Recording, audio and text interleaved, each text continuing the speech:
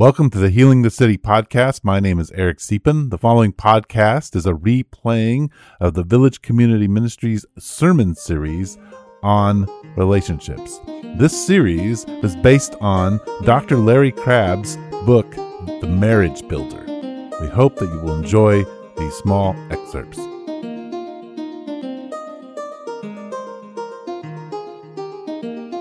This is a harder one, I suspect, to sit up and talk about. So give them lots of grace as they talk. Yeah, give them a hand before they.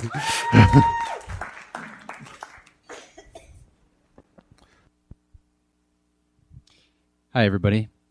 So Coleen and I met in college in 2006. We were sophomores in a big lecture center of 500 students. Physiology 201. So we were talking about,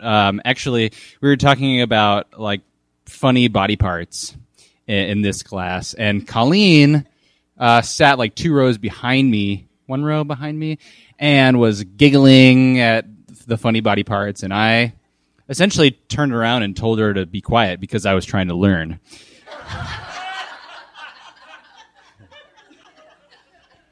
So our relationship started a little rocky. I was pretty mean to her, and I was in a relationship with another girl at that time, and was not a believer.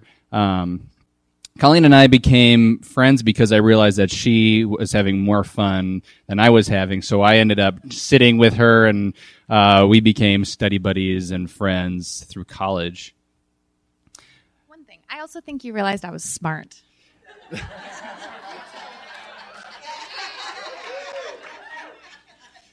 I did realize that you were smart. Yeah. So you were able to laugh while still acing tests, and I was taking it too seriously and getting like C+. So let's see. So then Coleen studied abroad in Australia, and while she was there, I was being ministered to by some guys in the Navigators, which is a campus ministry at U of A, and I became a believer, and then Coleen came back, and we became better friends. And it's funny because I think that's when our courtship began, but I didn't really know what it meant to pursue someone intentionally, and so we really needed to kind of define more about our relationship. And Lane actually invited me to come to the church and listen to her play in the band. And Coleen kind of gave me an ultimatum at that time. She said, you either need to date me or you need to stop coming to my church. And the reason is that near graduation, I had written her and a couple of my other female friends these letters saying, how much our friendship meant to me. And the one that I wrote Coleen, I think she still has it, but it's definitely a love note. And I did not acknowledge that for a long time, but it was definitely a love note. So I was in love with Coleen before I was able to really, I think, formulate a mature way of portraying that. So that's how we met, and it was totally Jesus that we fell in love, and it was just really good for us both to be in a really healthy, more healthy relationship that had boundaries. I think we both felt really secure in that. My story of my identity as a woman, I just have a history of sexual abuse, so I entered marriage just thinking it was going to be bad. I was ready for it to be hard and painful, not painful, but difficult, and believing lies that, because the message that I received in my abuse is that even if I said no, that wouldn't stop anything. So I didn't have a voice.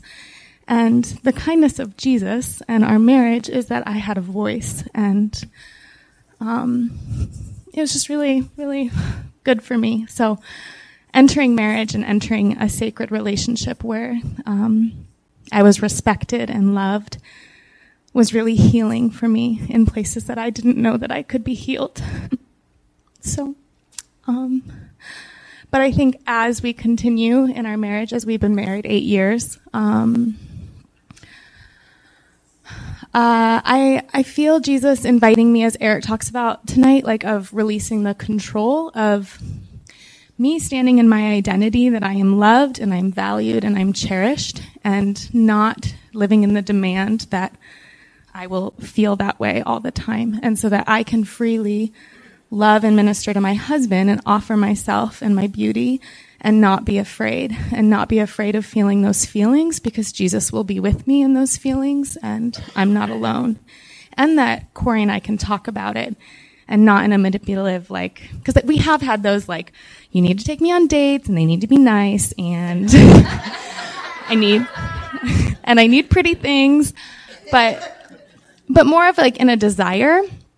And I feel like even in the last year, Corey and I have like settled into a safety place of realizing it's not up to us to please the other person or like make the other person feel good, but to just be people and be humans and be broken and to love each other in that place. So, and you all have ministered to our marriage so much. So, anyway.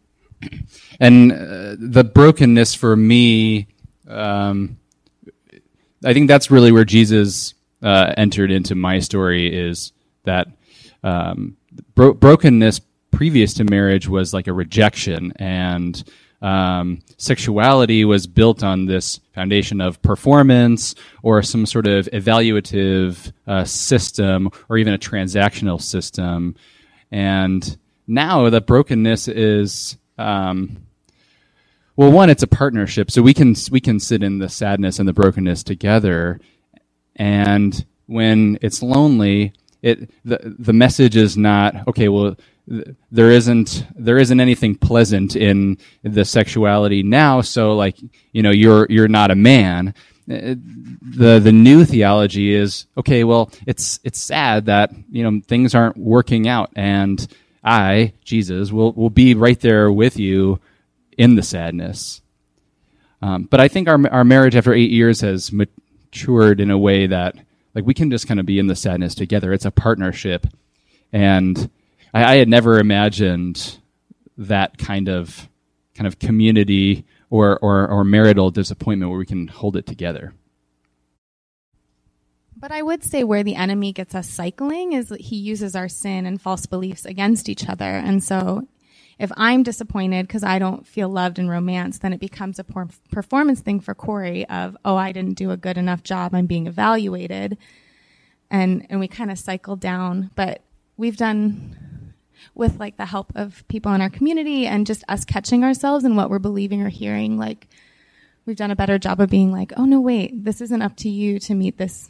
It's not okay for me to demand something of you, and it's also not okay that we're believing these lies, and because we're a partnership and we're just two broken people that Jesus has put together and asked to minister.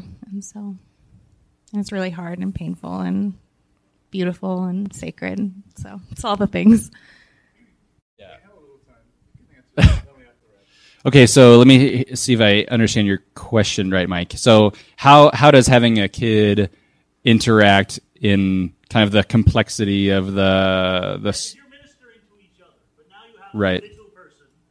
Sure. That is also a time demand or whatever, and how does that? Yeah, well, that too. Yeah. So I guess what comes to first to mind is that I love my daughter very, very much, and I would go to great lengths for her well-being. But I love Coleen as my wife first. And I think that Kate will be blessed by the marriage strength. And that she will see that. I mean, she's just a toddler now, but, hopefully she will see what has been built in front of her by the ways that her dad loves her mom. And I think and I hope that she will see that she is being loved through that. So I mean, it's certainly difficult to get a date night and to be very intentional with Coleen because, sometimes we have a screaming toddler that won't eat. And that's really difficult. But through that disappointment, I mean, the same rules apply. I'm holding on to this sadness. And it doesn't mean I'm a bad dad. It doesn't mean I'm a bad husband. It just means that things aren't working out. And I need Jesus to enter into that and say, Corey, I'm going to give you like a good, energizing hour so you can take your wife out for ice cream, and we'll send somebody to your house to watch your kid, and it will feel like a miracle. It will feel like something really, really heavenly.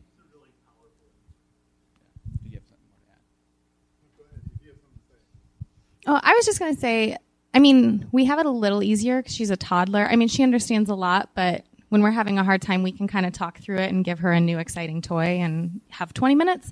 So maybe some of the couples who have older children could answer better what to do when you're having just a hard time and feel like you need to work it out in the moment and your kids are right there. But I think I agree with Corey, like us trying to just talk about it and declare what's true and then discern, do we need to table this and talk about it later, or do we need to pray, just stop and pray right now, or what is discerning and going to bless us and allow us to continue to be present to each other and to our daughter. But I agree with Corey. Us choosing to love and minister to each other is us choosing to love and care for Kate. So, and even going from what Eric has invited us to, when we're in the midst of conflict, to offer a reflection rather than a defense, or rather than trying to apologize. That has worked really, really well for this marriage, and it has been pretty effective in the way that I parent my daughter. She has very few language skills, but I can say something instead of, "Oh my gosh, I'm so sorry. I didn't mean to give you vegetables when you wanted candy." Instead, I could say, "Oh, I can see that you're sad, and I can see that you might go hungry, and that's really deeply affecting you." And that kind of vulnerability, I think, welcomes the Spirit to just come in and say, we don't know what we're doing in this whole parenting thing, but God has His hand right on it, and it's going to be okay.